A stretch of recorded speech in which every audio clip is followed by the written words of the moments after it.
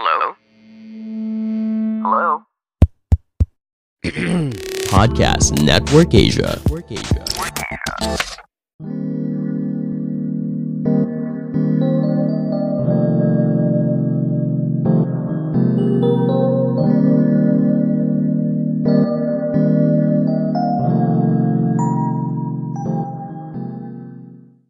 Hello and welcome to this week's brand new episode of the Class Clown Podcast. My name is Chino Liao, brand new in terms of guests. That's right, we have a guest this time around, and he is none other than my good friend, Mr. Turner Sparks. Now, Turner and I go quite a ways back. We first met during a competition in Hong Kong. I think it was the same competition where I decided to eat pretzels on stage, but that is another story for another time. Also, I don't feel like reliving traumatic experiences in my life, so we're not really ever going to talk about that, you know? Maybe for a future episode, we'll see. But for now, the reason I decided to have Turner on is because he has a very unique story. Well, of course, I had him on because he had me a few times on his podcast. So I thought I'd return the favor with my 20 loyal listeners. No, but I'm also having Turner on because his story is actually very unique. He was one of the first people to ever start doing stand up in China, mainland China. Not talking about Hong Kong or Macau or even Taiwan, which is not China, according to the Chinese. But I'm talking about mainland China, deep China. And he talks about what that was like in this experience and his experience there, rather.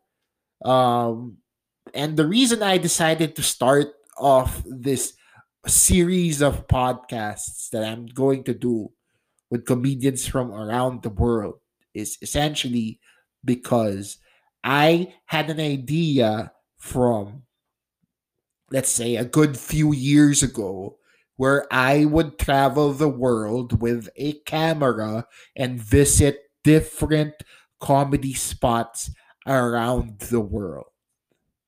Because comedy exists outside of the United States. It may have started there, but it has birthed a life. It has birthed a life of its own in different countries around the world. That's what I was trying to say. It has spots in Europe, in Southeast Asia, of course, Philippines being one of them. But then there are comedy spots in Vietnam. Diba? May nagko-comedy sa Cambodia. How do you even do that? Right? There is stand-up comedy in Russia. There is stand-up comedy in Mongolia. And that is what I wanted to do. I wanted to visit all those unique places where comedy was actually happening, meet the people in that place, and see how different comedy in, say, Tokyo, Japan is compared to comedy in Paris, France, or how different comedy is in Mexico compared to comedy in Nigeria. These are actual places with stand-up comedy, and I wanted to be the person to document that experience. May kumain ng panike, as Red Oliero likes to say. So that plan basically is non-existent now. I mean, I was gearing up to do it. That was what I was dedicating my life to right now. And there are a lot of people who've had the same ideas, essentially, but have, of course, unfortunately, had to do something else, have had to pivot, as they say, because of this current pandemic. And so I thought that while I am yet unable to travel to all these different pockets of stand-up comedy, I am at least going to be able to talk to people about what it's like to perform stand-up comedy where they perform the stand-up comedy in. And Turner Sparks being one of the godfathers, one of the founders of comedy in China, is the perfect person to start this podcast off with. So without further ado, here is my interview with Mr. Turner Sparks. The Kung Fu Comedy Club. Yeah. Right. Okay. And in New York, it's also Kung Fu Comedy, right? Yeah, we do shows as Kung Fu Comedy in New York. Yeah. Okay. But that's not a club, right? Is it a club? No, in New York, it's just because a few of us moved to New York around the same time. Myself, Gus Tate, and Joe Schaefer. And so we just decided to start running a branch, basically, where we do a monthly Kung Fu Comedy show. Right. Gus Tate moved to New York. That's right. I forgot about that. Yeah. I actually caught him when I was in Hong Kong. We're just going to 86 the first part and pretend like it never happened and just start with the interview. And just so it sounds more natural. All right, whatever. Sounds good. Right? It's very, very professional operation from where I am. But, I hope you're fine with that. Hey, thanks for making time, Turner. Yeah, thanks for having me, dude. I'm at the Friars Club right now in New York. I was recording my own podcast this morning in my apartment, and I'm in a 1-bedroom apartment, my wife and I, which is a New York City sized apartment. Right. And so I decided for this podcast, I would get out of her way, go to the Friars Club so she doesn't have to hear me talk. She doesn't have to hear one end of a conversation all day. So when you say a New York sized 1-bedroom, it's really more like a studio, right? Yeah, well, it does have two. So we have a bedroom, and then we have another room, which the other room is our kitchen, but it's also our living room, but it's also our dining room. It's also my podcast studio, and it's also her office. So it's everything. Yeah, the other room is everything. Right. So sometimes, but the Friars Club has like 1 million rooms. And if you're a member, if you're a comedian and a member, you can just call and be like, hey, I need to use an extra room. And they go, yeah, come on up. So the Friars Club is like an exclusive members only club for comedians. Is that it? That's it. Comedians, entertainers. So there's singers, there's musicians. And then you can also be, there's a few dentists, stuff like that. But for the most part, it's people in the entertainment field and agents and managers and comedy club owners and everybody. So it's like a network of people who clean teeth and make you laugh, basically. Yes, that's it.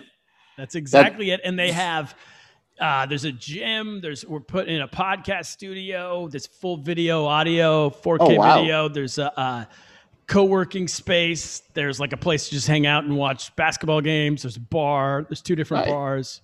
It's pretty awesome. There's a comedy room going in too. So wow. Okay. That's pretty special. Now you've been doing stand-up since what? Just this month? Last week?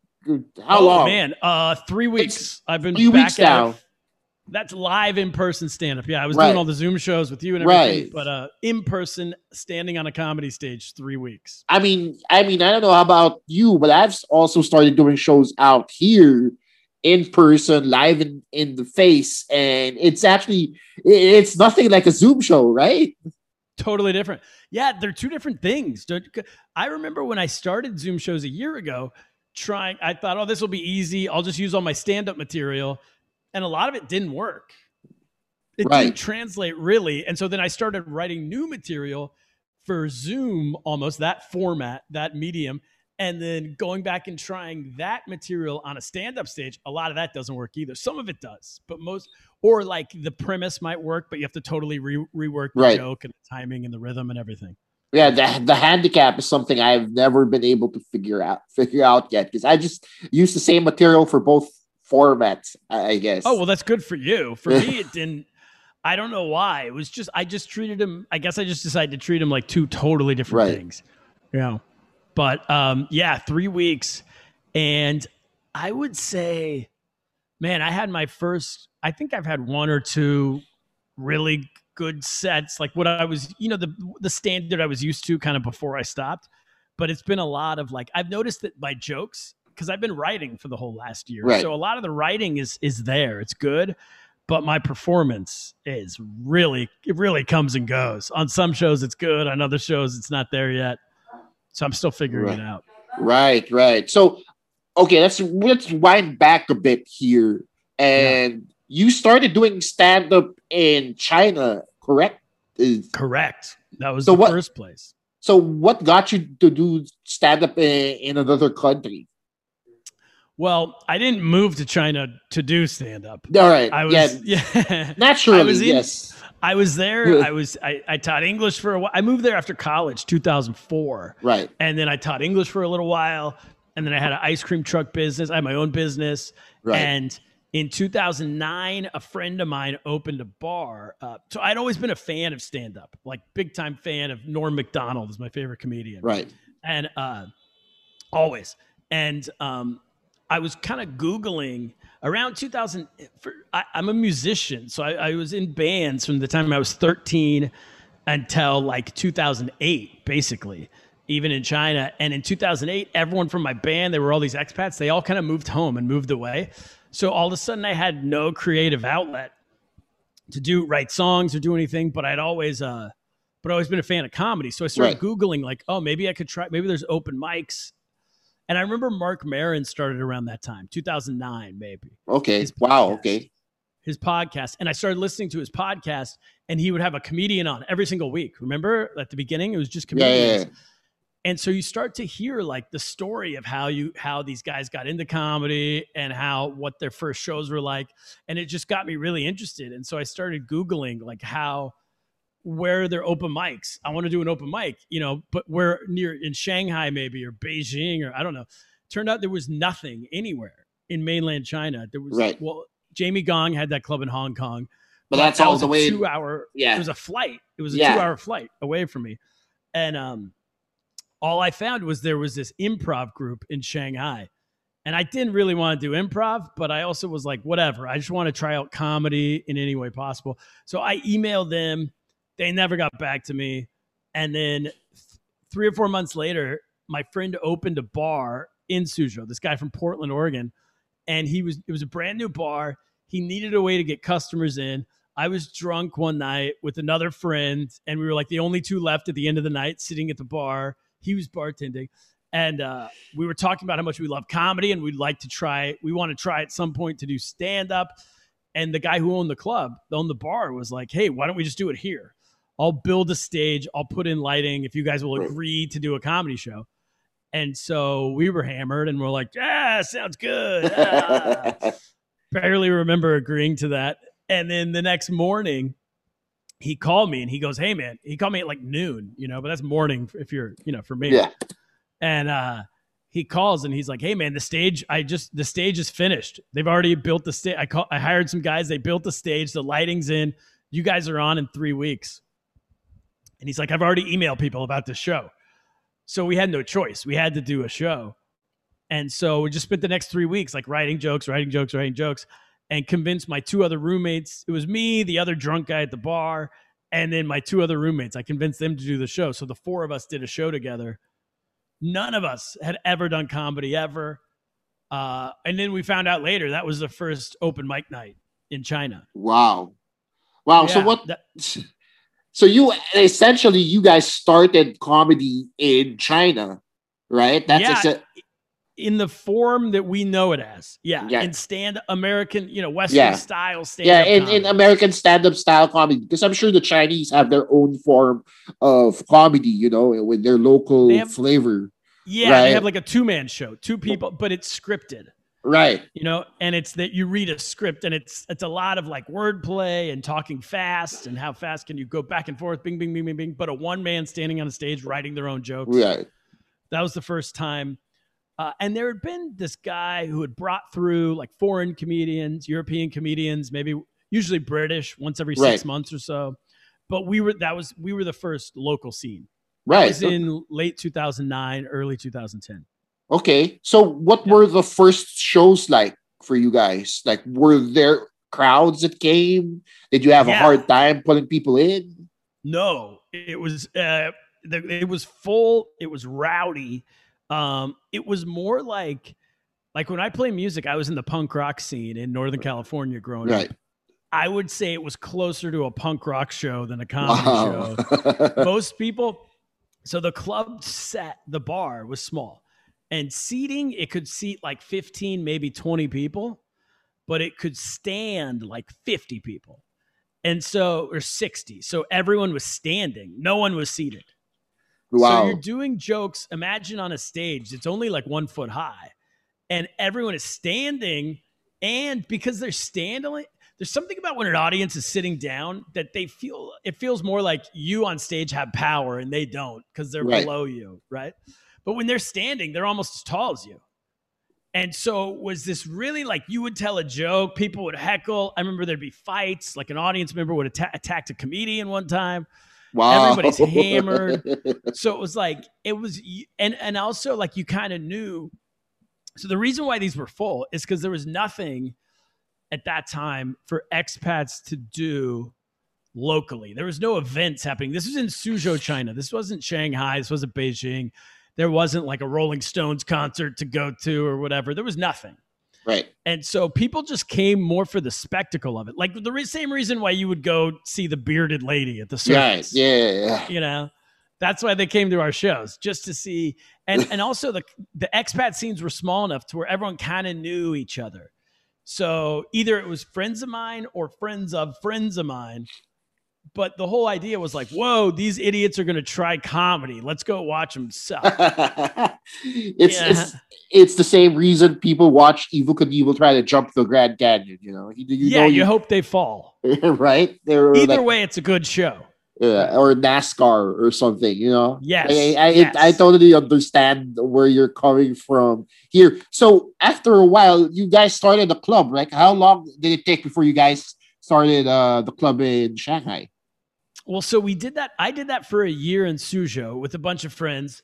And then a year later, Andy Curtin and Joe Schaefer and Audrey Murray and Morton Faustball, this other guy, started doing shows in Shanghai. Literally almost exactly a year later. And they didn't know who I was. I didn't know who they were.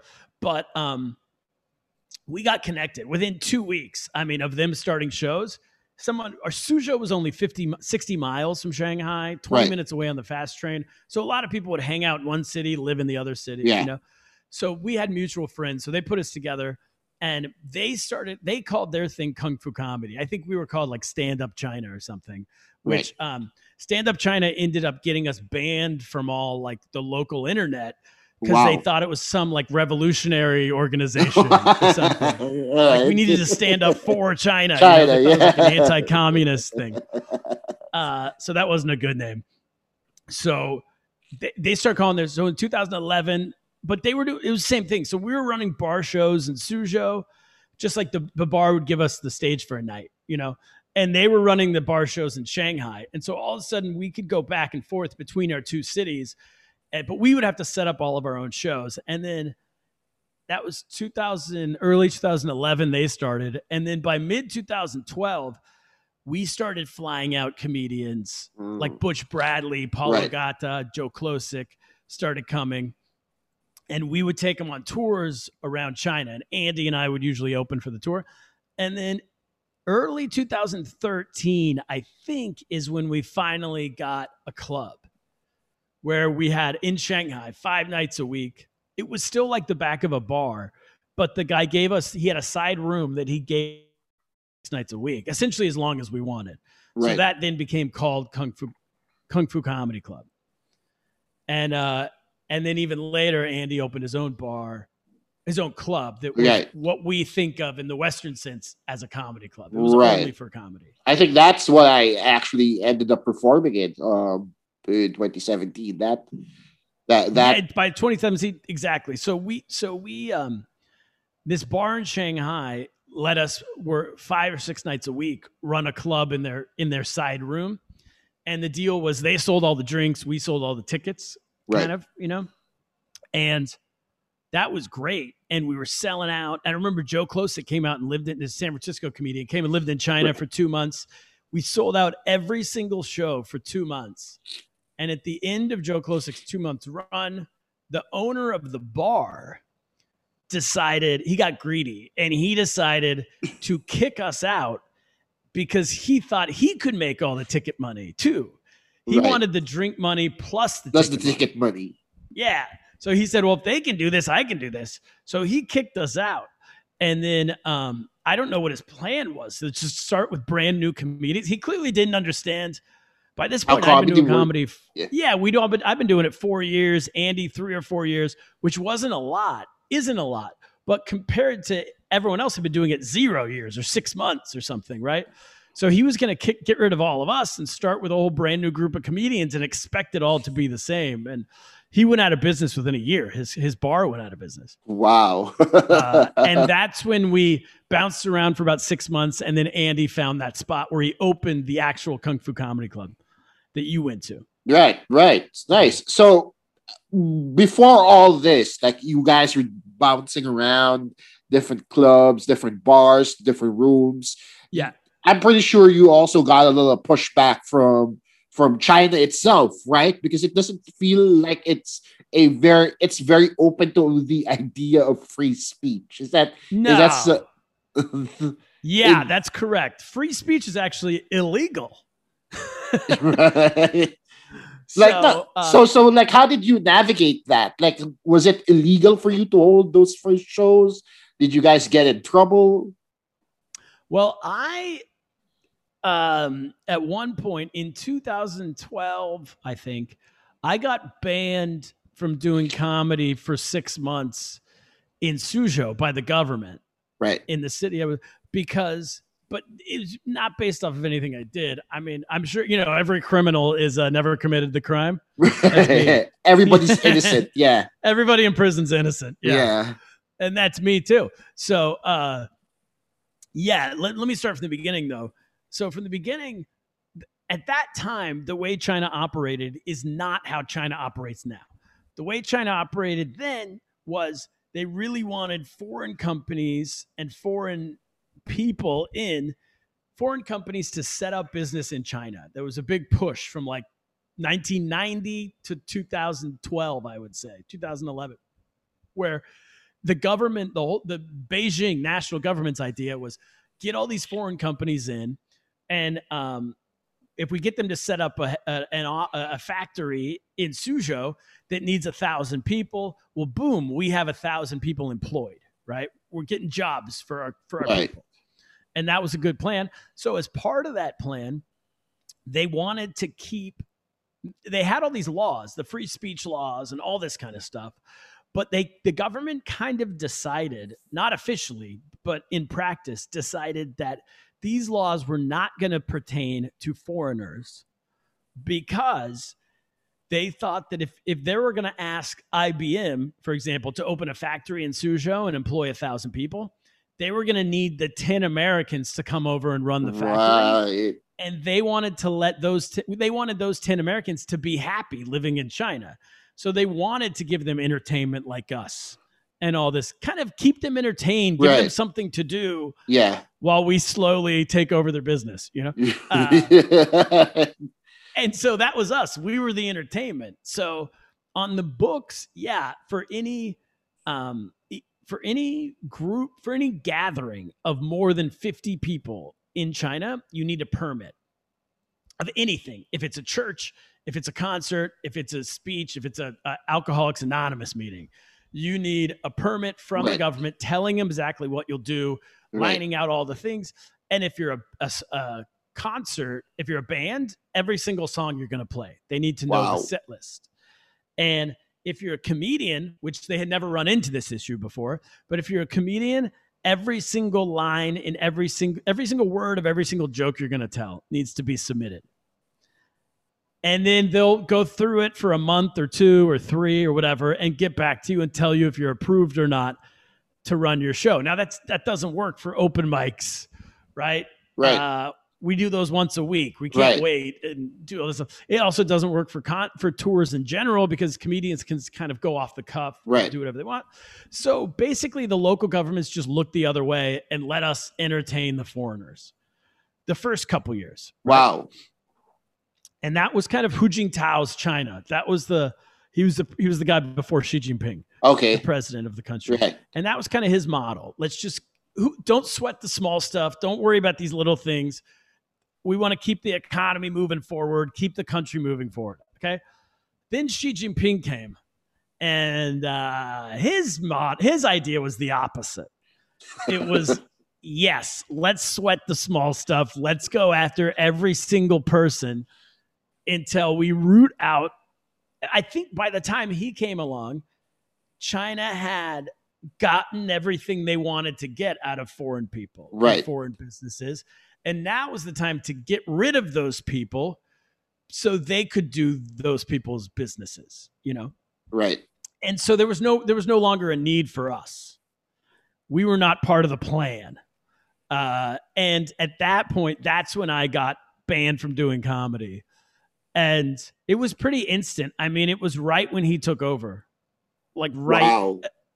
meaning whatever message came out of Beijing went straight down to local governments within a day, 2 days. I mean, it was known immediately what the new plan was. And the way I got banned, though, was that we were doing a bar show where it was a big bar, and we were getting 100 people every week to come watch these shows. Actually, very similar to Umar's show in Singapore. Okay. The Comedy Masala. It had a very similar vibe to it. Similar size room, packed out like his were, great energy.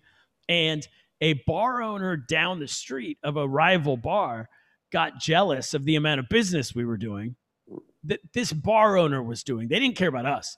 And so they wanted to shut down that other bar owner's business. So they reported me as the leader of this thing, which was not a comedy show, but an anti-communist organization. And these were our weekly meetings. They told the government. Wow. Yeah. And I was the head of it. That is intense. So did you guys get did you get raided? Did you get arrested? Not arrested. So the next week I was going to have a show downtown at this bookstore called The Bookworm. And the Bookworm called me. The way I found out about this is the Bookworm called me and they said, "Hey man, your show next week's off. We can't do it." I asked why, and they said, "Well, because the police came by yesterday, took all of our waiters and waitresses, all of the Chinese people basically, took them into the police station for questioning, and questioning meant you. They wanted them to tell them everything they knew about you."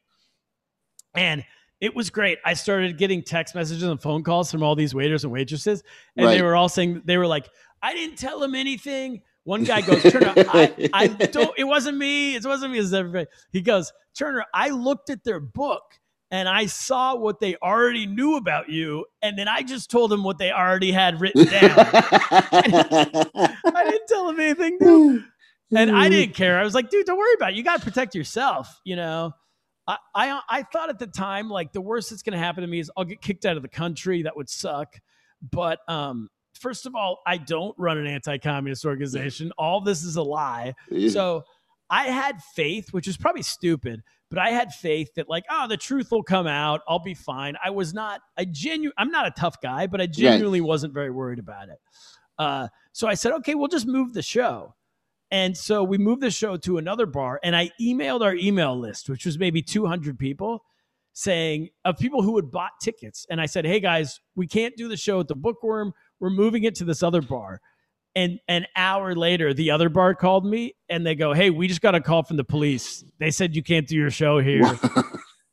And I hadn't put it out publicly. It was someone on our email list was updating the police. Yeah, was the snitch. Was the snitch. That's what we call it. Yeah. So anyway, that was 6 months. And then the police ended up deciding that, okay, Turner, they said, "We've investigated you. You're not running an anti-communist organization. These are just comedy shows." But they said, truthfully, you're not a legitimate business, because we couldn't get a business. You could never get a business license for this sort of thing. So because you're not a legitimate business, you're not paying taxes. And so therefore you can't charge money for these tickets. You can run these shows, but they have to be free shows. And then they kind of said, just don't let us find out if you're going to be charging money. That was kind of the end of it. It was like, we don't want to know anything. They basically didn't want to waste their time, right? Yeah, basically they wanted to, keep their hands clean. Just like not deal with the whole thing. Wow. A lot of interest. Yeah, sorry. So I'll just cut right into a break here as I continue on with the stories from Turner Sparks. More from the Class Clown podcast after I tell you about a few ways to help us out.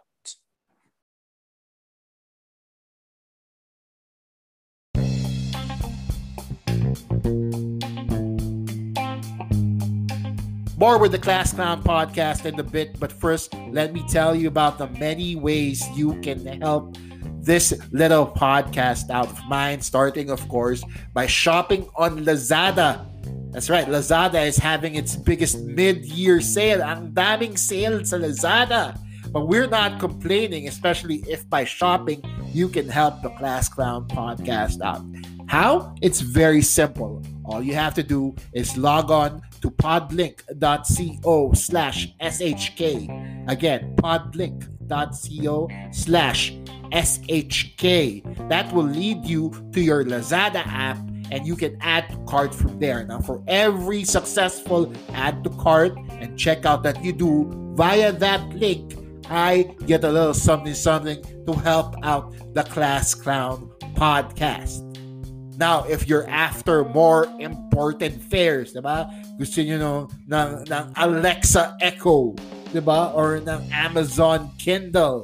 I think you know where we're going. That's right. Amazon is now also part of the link deals. If you or a friend from abroad want to get the latest things from Amazon and you want to shop more and smile more, as their current slogan says, then you can use my link, podlink.co/S60. Again, the link, podlink.co/S60.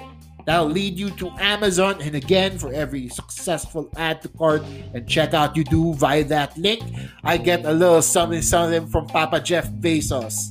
Keep calling him Papa because I hope he'll adopt me one day, even if I am 34. But I get a little something from him. He might fly me to space, and from there you can help the Class Clown podcast out. Now, if you have a podcast, if you yourself have a podcast, then you should be a member of Podmetrics. Podmetrics is the super easy, super fast way to monetize a podcast. Diba? You can track your podcast ranking on there, your listenership, how it's doing, and get yourself some sweet links like I have right now.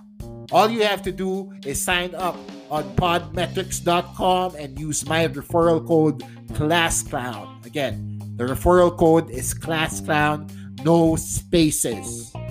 If you are an advertiser and you want to work with me and you want me to murder the names of your products, then all you have to do is log on to podmetrics.com/advertisers. Again, podmetrics.com/advertisers. But enough chit chat. Let's jump back in to this episode of the Class Clown podcast.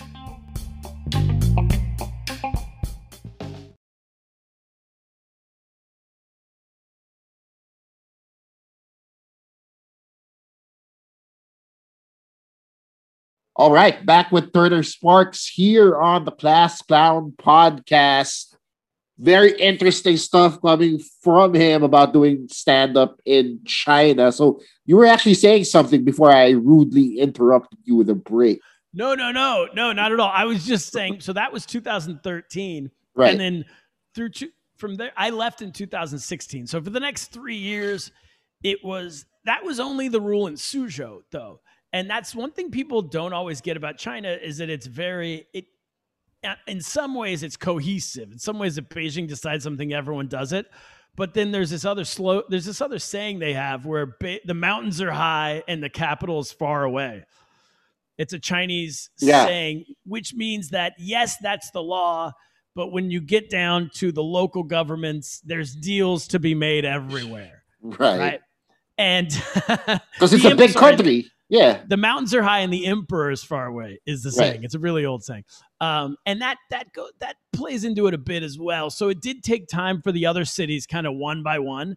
Meaning when I say time, it took years for the other cities to adopt this policy of, well, you can't charge money. And now the whole country does it that way. I know the guys who still perform in Shanghai, they tour China and they don't get paid. They literally just do free shows around the country. Wow.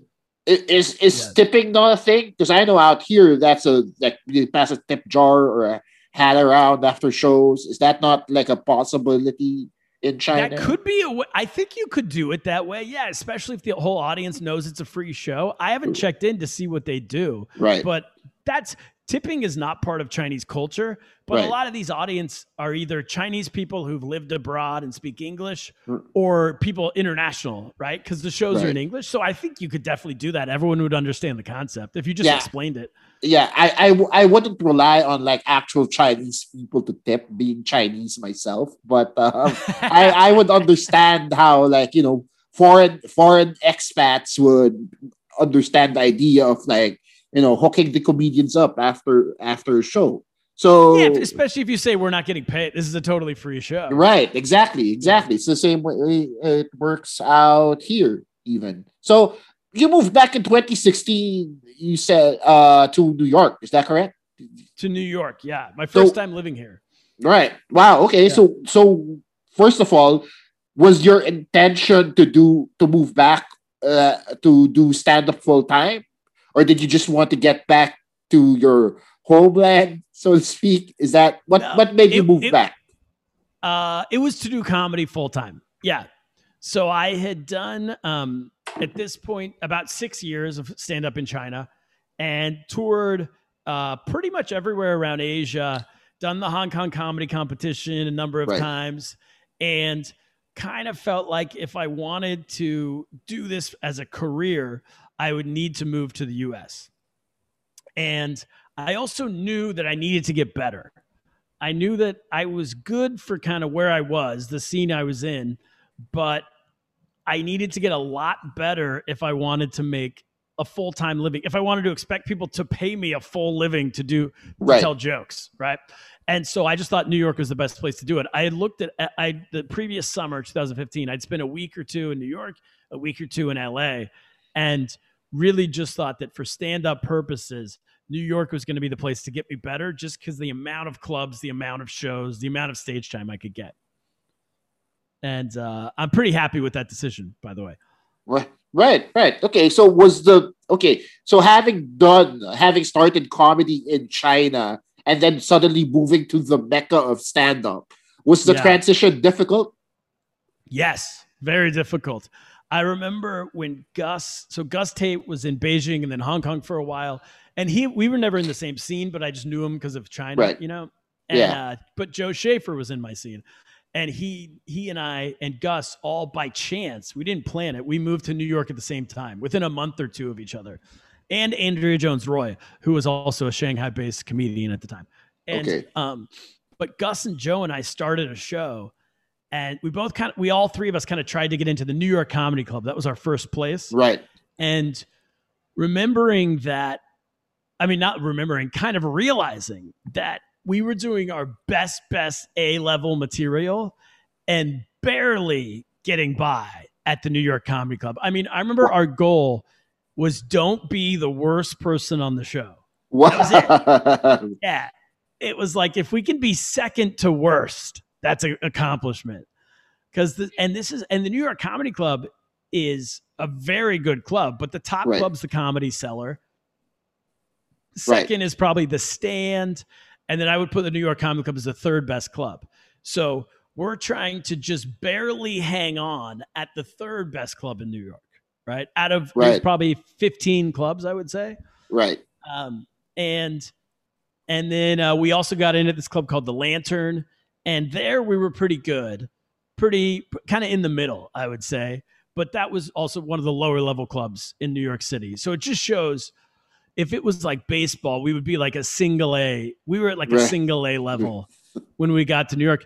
After being so a good way to put this, I was touring as a headliner around Asia in June of 2016. right? Right. And I had just gotten second in the Hong Kong comedy competition the year before. Drew Right. Freilich, my old roommate, we were roommates. He got first, I got second. And I was pretty much at the top level of comedy in Asia when I got to New York. So that was June of 2016. In July of 2016, I was standing on the street barking people into the Lantern Comedy Club in New York City in exchange for stage time. Yeah, the barking is what really gets you. It's like the most jarring thing ever, like for stage time, just to bring people into your show. I remember it sucks. Yeah. You remember seeing it? No, I remember having to do it actually a few times. Like I get here asking for stage time, and I tell them who I am. I tell them how long I've been doing stand-up. It's like, I'm a stand-up comedian from the Philippines. I've been doing it since 2008. It's like, oh, wow, a while, right? So you have any credits? Yeah. So yeah, I did it. I performed in Hong Kong. I sent them some clips. They were like, okay, cool. Come meet me at this place at this time. And I go there and expecting to perform right away, not expecting to have to send out flyers and walk the block around for people to come to the show, to this little room in the middle of the mission. It's like the most jarring thing ever. So like jarring. To have to perform and promote at the same time. And then also you give a flyer to somebody and they go, I don't know. And you're kind of annoying them. And then you see them 30 minutes later in the show while you're performing. Right. And you go, oh man, this is the audience that it hates me already. I was annoying them on the street. Where were you doing that? Was that in San Francisco? Out here in San Francisco, but this was a while back. This was back in. I didn't even know they did barking outside of 2018. I don't know if the room is still around. I've never went back, honestly. But after that one time, so that's what I was doing. So, and the guy, I did one show when I moved to New York. I did my first show at a Greenwich Village Comedy Club, whatever. It's near the Comedy Cellar. Right. There's a million comedy clubs down there, and I went on stage. I'd been in New York a week, literally 1 week. Go on stage at Greenwich Village, do my set. As I'm walking off stage, the guy going on next, not the host, but the comedian going on next, stops me and he goes, hey man, take my card and call me tomorrow. I own a club I work at a club down the street. Wow, okay. And so, okay, cool. So I call him the next day and he goes, hey, can you host 4 shows tonight? Wow. And I was like, wow, sure. He goes, I watched you last night. You're great. You're what I need. Can you host 4 shows? I said, sure. So I went and I hosted 4 shows. And then at the end of the night, it's like midnight, I've done a 6 p.m., 8 p.m., at 10 p.m., and a midnight. His name was Craig Fox. And Craig goes, all right, great job. Here's the deal. I will give you, I think it was insane. It was like 12 spots a week. Wow. And you bark it was 15 spots a week. You host 5, you bark for 5, and you do spots on 5. And he was offering it to me like it was the best deal on earth, but I had only been in New York a week. I didn't understand if that was good, if that was bad, if what, I didn't even know if 15 spots a week is good or bad. Right. It ended up, in hindsight, that's a great deal if you've been in New York a week. Yeah. And a lot of people have to bark for every single spot and all that kind of stuff. So anyway, I did that for a year. That was my first year. And it also kind of gave me stage time right away for a year.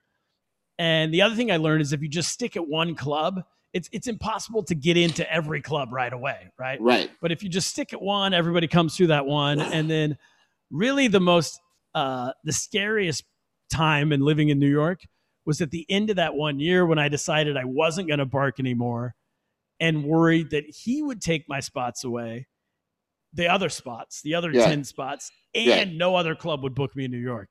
Right. And luckily that didn't happen. I kind of worked my way through that a little bit, but it's definitely ups and downs. Right. I totally understand because, it's not easy to get into a club in New York, let alone get 15 spots from that club, right? Totally. And then, and he told me, I said, hey man, I'm thinking about stopping barking. And he goes, all right, no problem, but just be prepared. You're not going to get 15 spots anymore. And I think I got like 5 spots or something, right. Maybe. And 2 of those were hosting and 3 of those were spots or something. Right. But I just kind of worked at getting into more spots at New York Comedy Club, started my own show in Brooklyn, the living room show that you've done virtually and everything. Right. And I kind of jumped into that show. So you just have to, but it's like, the first few years in New York, you're really scrapping for stage time. Right. I remember hearing about guys from out here in the Bay Area who move out to New York, trying to make it like you have, and some of them come back real quick from New York. A lot that happens. Like a lot of them make it, sure, but a lot of them also just come back from New York real quick, and it's just you think it's this idyllic place for comedy, and maybe it is, but it's also not easy. It's not easy, and New York can be the best place for comedy. There's this like threshold, right? And if you can get above that and get to the point where you're getting booked on shows at comedy clubs, then it's by far the best place in the world for comedy.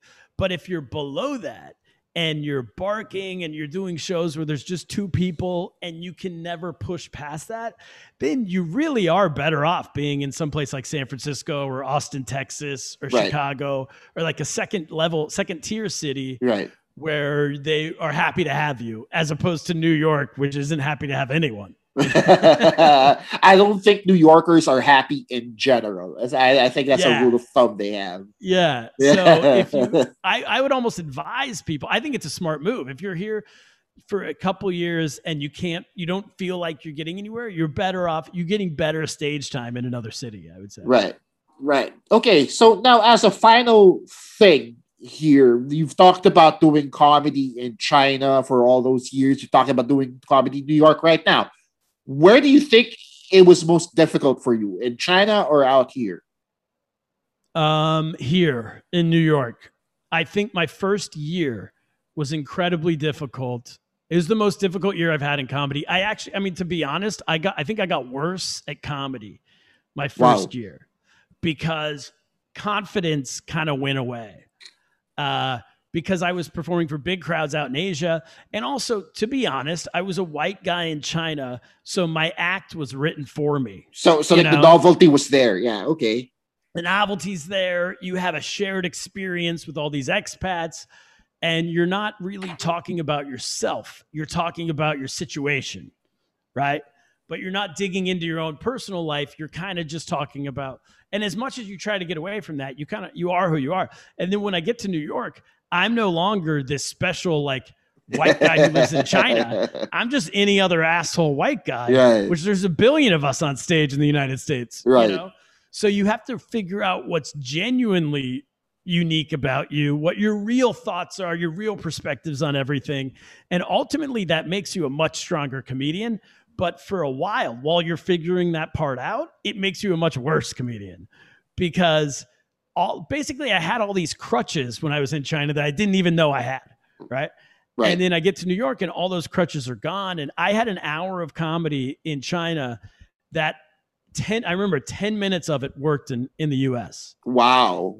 50 minutes of it didn't make sense, didn't work. So I had to either rebuild those jokes from the ground up, or get rid of them and write totally new stuff. And the combination of that is what my first album was, which I recorded a couple years ago. Right. But that was a year of really grinding through, trying out all this stuff, trial and error. Meanwhile, losing my confidence because I was no longer killing like I used to do in Asia. I was bombing in front of 4 people a lot and all that kind of stuff. But if you push through it, then you can become a lot better. Right. All right. Hey, thanks, Turner, for making time out for us today here on the Masked Man podcast. Really, really interesting talk about comedy all over the world, essentially. So if you man. Thanks, man. So if you want to let the listeners know where they can catch you, where they can catch Lost in America, please do so right now. Yes. So go to turnersparks.com. I'm actually, this week, I'll be putting my tour dates up. I'm going to be touring throughout the United States in the fall, September, October, November. And I'll be actually a little bit in December. I'll be at the Alameda Comedy Club the beginning of December out in the Bay Area. I might actually be here for that. So, hey, we might be able to see each other. Yeah. Oh, that would be great. All right, cool. So go to turnersparks.com for those tour dates and listen to the Lost in America podcast. Chino, you've been on twice. Twice, yes. And fortunately enough. I'm sure we'll be getting you back another time soon. So Lost America podcast, that's on YouTube. You can watch it or listen to it on whatever your podcast player is. Thanks, Chino. All right. All right. Thanks, Turner Sparks. All right, let me.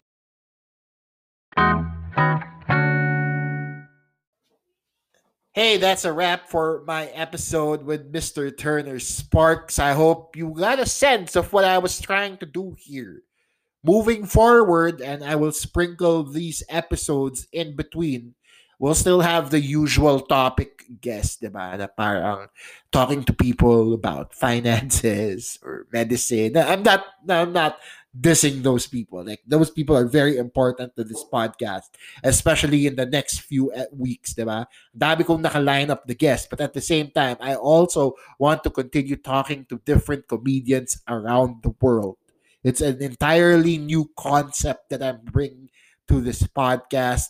It's something that I've always wanted to do, and I hope you guys got a sense of what I was trying to do on this week's episode. I also hope that you follow Turner on his socials and check out the Lost in America podcast, as well as the Living Room Show, all on his Instagram. And while you're at it, check out my Instagram because I have a Consulta MDGC giveaway going on right now. All you have to do really is tell me on my Instagram at Chino Supersized, and of course, tag the people at consulta.md as well.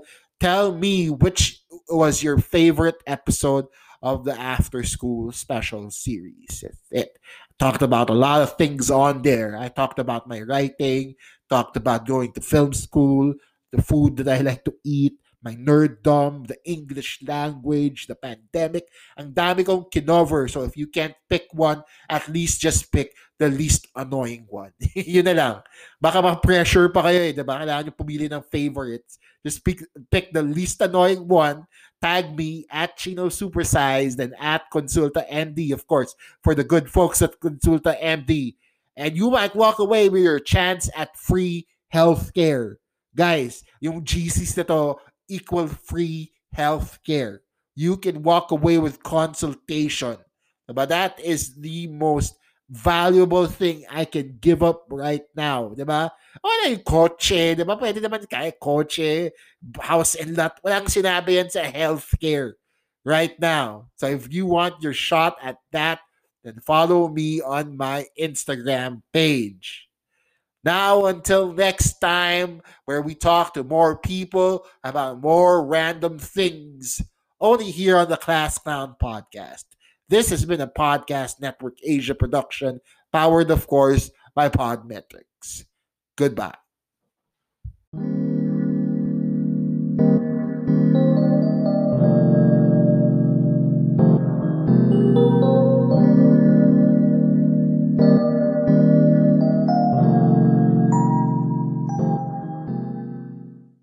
The views and opinions expressed by the podcast creators, hosts, and guests do not necessarily reflect the official policy and position of Podcast Network Asia. Any content provided by the people on the podcast are of their own opinion and are not intended to malign any religion, ethnic group, club, organization, company, individual, or anyone or anything.